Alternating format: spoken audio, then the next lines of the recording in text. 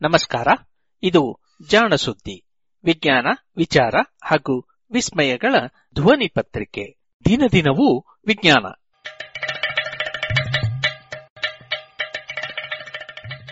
ಸಂಪುಟ 3 ಸಂಚಿಕೆ 203 ಏಪ್ರಿಲ್ 12, 2020 ಭಾನುವಾರದ ಕಥಾ ಸಮಯ.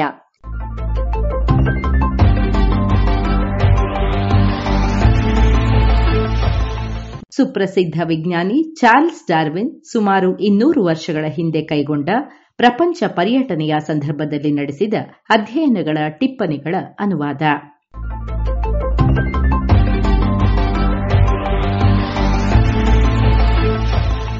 ಬೀಗಲ್ ಸಾಹಸಯಾನ ಸಂಚಿಕೆ 83.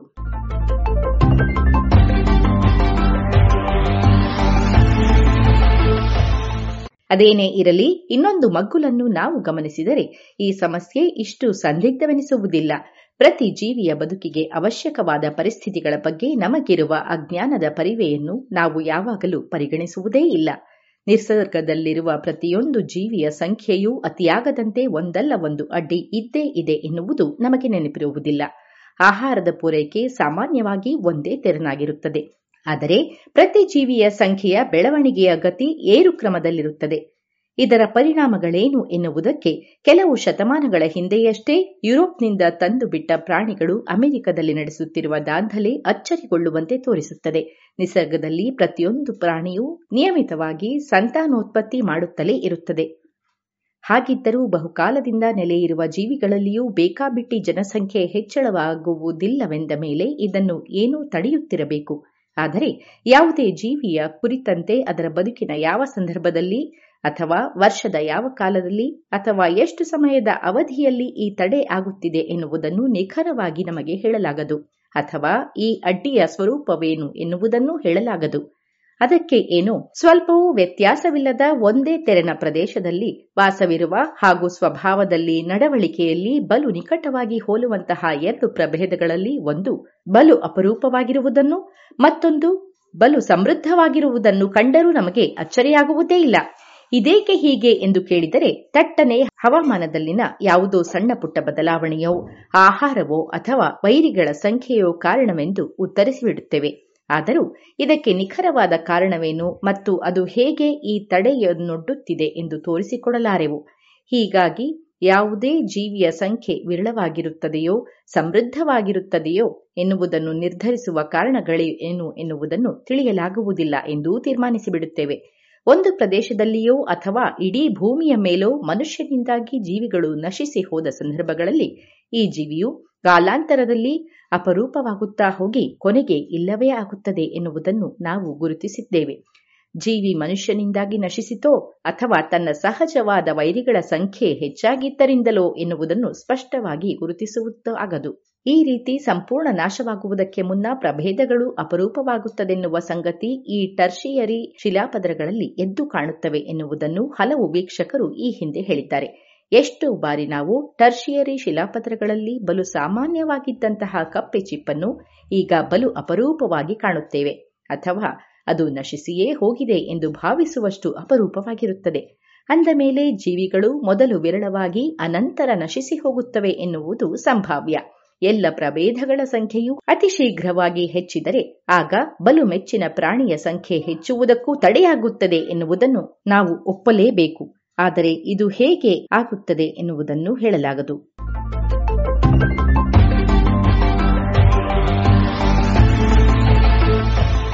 ಹಾಗೆಯೇ ಒಂದೇ ಪ್ರದೇಶದಲ್ಲಿ ಒಂದು ಜೀವಿ ಸಮೃದ್ಧವಾಗಿದ್ದು ಅದರಂಥದ್ದೇ ಮತ್ತೊಂದು ಜೀವಿ ವಿರಳವಾಗಿರುವುದನ್ನು ಕಂಡಾಗ ನಮಗೆ ಅಚ್ಚರಿ ಏನೂ ಆಗುವುದಿಲ್ಲ. ಇದಕ್ಕೆ ಕಾರಣ ಗೊತ್ತಿಲ್ಲದಿರುವುದರಿಂದ ನಮಗೆ ಇದು ಅಚ್ಚರಿಯೂ ಆಗುವುದಿಲ್ಲ. ಆದರೆ ಅದೇ ಜೀವಿ ನಶಿಸಿ ಹೋದಾಗ ಅಚ್ಚರಿಗೊಳ್ಳುತ್ತೇವೆ. ನಮ್ಮ ಸುತ್ತಮುತ್ತಲೂ ಸದಾ ನಡೆಯುತ್ತಿರುವ ನಾವು ಮನಗಾಣದ ಒಂದು ಕ್ರಿಯೆ ಹೀಗೆ ನಮ್ಮ ಗಮನಕ್ಕೂ ಬಾರದಂತೆ ಮುಂದೆ ಸಾಗಿರಬಹುದು. ಮೆಗಾಲೋನಿಕ್ಸ್ ಜೀವಿಯು ಮೆಗಾಥೀರಿಯಂಗೆ ಹೋಲಿಸಿದರೆ ಅಪರೂಪವಾಗಿತ್ತು, ಅಥವಾ ಈಗ ಬದುಕಿರುವ ಮಂಗಗಳಿಗೇ ಹೋಲಿಸಿದರೆ ಫಾಸಿಲ್ನಲ್ಲಿ ಕಂಡ ಮಂಗವು ಬಲು ಅಪರೂಪವಾಗಿತ್ತು ಎಂದರೆ ಯಾರಿಗೂ ಅಚ್ಚರಿ ಎನಿಸುವುದಿಲ್ಲ. ಆದರೆ ಈ ವಿರಳತೆಯೇ ಆ ಜೀವಿಗಳ ಬದುಕಿಗೆ ಅನುಕೂಲವಾದ ಪರಿಸ್ಥಿತಿಗಳು ಇಲ್ಲವೆನ್ನುವುದಕ್ಕೆ ಸಾಕ್ಷಿ. ನಶಿಸಿ ಹೋಗುವುದಕ್ಕೂ ಬಲು ವಿರಳವಾಗಿರುವುದನ್ನು ಕಂಡು ನಾವು ಅಚ್ಚರಿಗೊಳ್ಳದಿರುವುದು, ಅನಂತರ ಆ ಜೀವಿ ನಶಿಸಿದ ಮೇಲೆ ಅದಕ್ಕೆ ಇನ್ಯಾವುದೋ ಅದ್ಭುತ ಕಾರಣವಿರಬೇಕು ಎನ್ನುವುದೂ ಒಂದು ರೀತಿಯಲ್ಲಿ ಸಾವಿಗೆ ಮುನ್ನ ಒಂದು ವ್ಯಕ್ತಿಯ ಆರೋಗ್ಯ ಕೆಡುತ್ತದೆ ಎನ್ನುವುದು ಗೊತ್ತಿದ್ದರೂ ಆರೋಗ್ಯ ಕೆಟ್ಟಾಗ ಅಚ್ಚರಿಗೊಳ್ಳದೆ ಅನಂತರ ಆ ವ್ಯಕ್ತಿ ಸತ್ತ ಮೇಲೆ ಆತ ಯಾವ ಕಾರಣದಿಂದ ಸತ್ತ ಎಂದ ಹಾಗೆಯೇ ಅಲ್ಲವೇ?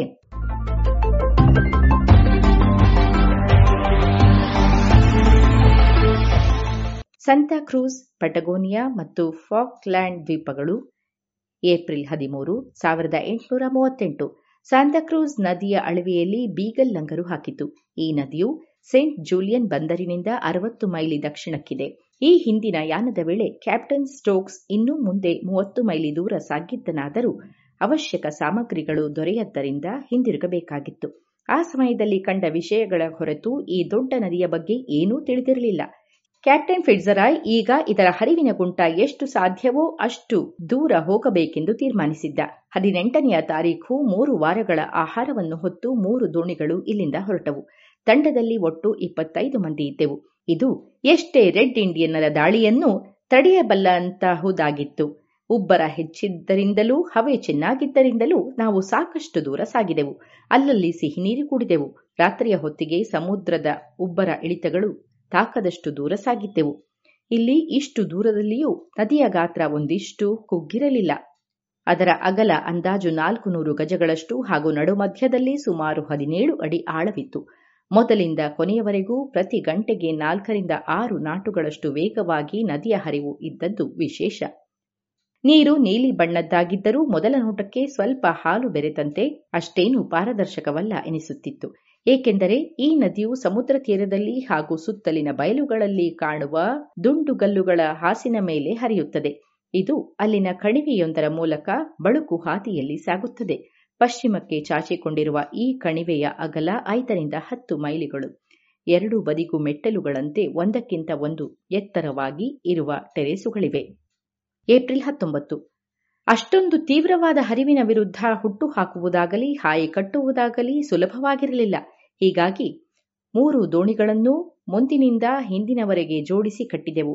ಇಬ್ಬರನ್ನು ದೋಣಿ ಕಾಯಲು ಬಿಟ್ಟು ಉಳಿದವರೆಲ್ಲರೂ ತೀರಕ್ಕೆ ಬಂದು ನಡೆದೆವು. ಕ್ಯಾಪ್ಟನ್ ಫಿಟ್ಜ್ರಾಯ್ ಎಲ್ಲರೂ ಎಲ್ಲ ಕೆಲಸದಲ್ಲಿಯೂ ಸಮಾನವಾಗಿ ಪಾಲ್ಗೊಳ್ಳುವಂತಹ ಒಳ್ಳೆಯ ವ್ಯವಸ್ಥೆಯನ್ನು ರೂಪಿಸಿದ್ದ. ಅದನ್ನೊಮ್ಮೆ ಇಲ್ಲಿ ವಿವರಿಸುವೆ. ನಮ್ಮ ತಂಡವನ್ನೂ ಅದರಲ್ಲಿದ್ದ ಪ್ರತಿಯೊಬ್ಬರೂ 2 ಪಾಳಿಯಾಗಿ ವಿಂಗಡಿಸಲಾಗಿತ್ತು. ಪ್ರತಿಯೊಂದು ಪಾಳಿಯೂ 1.5 ಗಂಟೆಯವರೆಗೆ ಹಾದಿಯನ್ನು ಮುನ್ನಡೆಸಬೇಕಿತ್ತು. ಪ್ರತಿ ದೋಣಿಯಲ್ಲಿದ್ದ ಎಲ್ಲ ಅಧಿಕಾರಿಗಳು ಒಂದೇ ರೀತಿಯ ಆಹಾರವನ್ನು ಸೇವಿಸುತ್ತಿದ್ದರು ಹಾಗೂ ತಮ್ಮ ಸಿಬ್ಬಂದಿಗಳ ಜೊತೆಗೆ ಒಂದೇ ಟೆಂಟಿನಲ್ಲಿ ವಾಸಿಸಬೇಕಿತ್ತು. ಹೀಗೆ ಪ್ರತಿಯೊಂದು ದೋಣಿಯ ಸಿಬ್ಬಂದಿಯೂ ಇನ್ನೊಂದರಿಂದ ಪ್ರತ್ಯೇಕವಾಗಿಯೇ ಇತ್ತು. ಹೊತ್ತು ಮುಳುಗಿದ ಮೇಲೆ ಪೊದೆಗಳಿದ್ದ ಸಪಾಟಾದ ಸ್ಥಳವನ್ನು ರಾತ್ರಿ ಕಳೆಯಲು ಆಯ್ದುಕೊಳ್ಳುತ್ತಿದ್ದೆವು. ಪ್ರತಿ ಸಿಬ್ಬಂದಿಯೂ ಪಾಳಿಯಲ್ಲಿ ಅಡುಗೆ ಮಾಡಬೇಕಾಗುತ್ತಿತ್ತು. ದೋಣಿಯನ್ನು ತೀರಕ್ಕೆ ಸೇರಿಸಿದ ಕೂಡಲೇ ಅಡಿಗೆಯವ ಬೆಂಕಿ ಹಚ್ಚುತ್ತಿದ್ದ. 2 ಟೆಂಟುಗಳನ್ನು ಸಿದ್ಧಪಡಿಸುತ್ತಿದ್ದರು. ಒಬ್ಬ ದೋಣಿಯಲ್ಲಿದ್ದ ಸಾಮಗ್ರಿಗಳನ್ನು ದಾಟಿಸುತ್ತಿದ್ದ. ಉಳಿದವರು ಅದನ್ನು ತೀರಕ್ಕೆ ಕೊಂಡೊಯ್ದು ಟೆಂಟಿನಲ್ಲಿಟ್ಟು ಉರುವಲನ್ನು ಸಂಗ್ರಹಿಸುತ್ತಿದ್ದರು. ಈ ರೀತಿಯಲ್ಲಿ ಅರ್ಧ ಗಂಟೆಯಲ್ಲಿ ರಾತ್ರಿ ಕಳೆಯಲು ಬೇಕಾದ ಎಲ್ಲವೂ ಸಿದ್ಧವಾಗಿ ಬಿಡುತ್ತಿದ್ದುವು.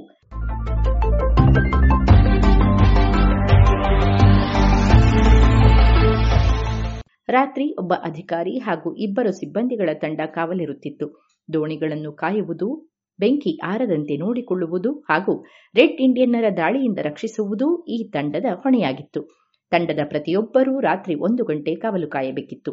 ಹಾದಿಯುದ್ದಕ್ಕೂ ಆಳವಿಲ್ಲದ ತೊರೆಗಳ ನಡುವೆ ಮುಳ್ಳು ಕಂಟಿಗಳಿಂದ ತುಂಬಿದ್ದ ಪುಟ್ಟ ಪುಟ್ಟ ನಡುಗಡ್ಡೆಗಳು ಇದ್ದುದರಿಂದ ಇಂದು ನಾವು ಹೆಚ್ಚು ದೂರ ಕ್ರಮಿಸಲಾಗಲಿಲ್ಲ. ಏಪ್ರಿಲ್ 20. ಈ ಎಲ್ಲ ನಡುಗಡ್ಡೆಗಳನ್ನೂ ದಾಟಿ ನಡೆದೆವು. ನಮ್ಮ ನಿತ್ಯದ ಚಾರಣವು ಬಲು ಕಷ್ಟದ್ದಾಗಿದ್ದರೂ ಸುಮಾರು 10 ಮೈಲು ಸರಳ ರೇಖೆಯ ಹಾದಿಯಲ್ಲಿ ಕೊಂಡೊಯ್ದಿತ್ತು. ಒಟ್ಟು 15-20 ಮೈಲು ಕ್ರಮಿಸಿರಬಹುದು. ನಾವು ರಾತ್ರಿ ಕಳೆದ ಜಾಗದಿಂದ ಆಚೆಗೆ ಇಡೀ ಪ್ರದೇಶ ಅಪರಿಚಿತವಾದ ಪ್ರದೇಶವಾಗಿತ್ತು. ಏಕೆಂದರೆ ಕ್ಯಾಪ್ಟನ್ ಸ್ಟೋಕ್ಸ್ ಇದರಿಂದ ಮುಂದೆ ಸಾಗಿರಲಿಲ್ಲ.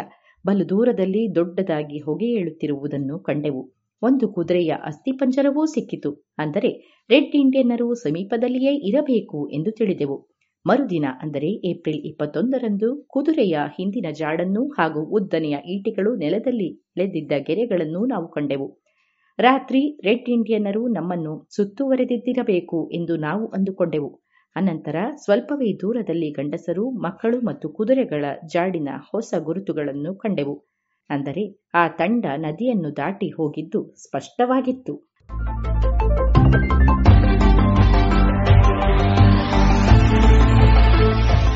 ಇದು ಈ ವಾರದ ಕಥಾ ಸಮಯ. ಅನುವಾದ ಕೊಳ್ಳೇಗಾಲ ಶರ್ಮಾ. ಪ್ರಸ್ತುತಿ ಶ್ರೀಮತಿ ಭಾರತಿ.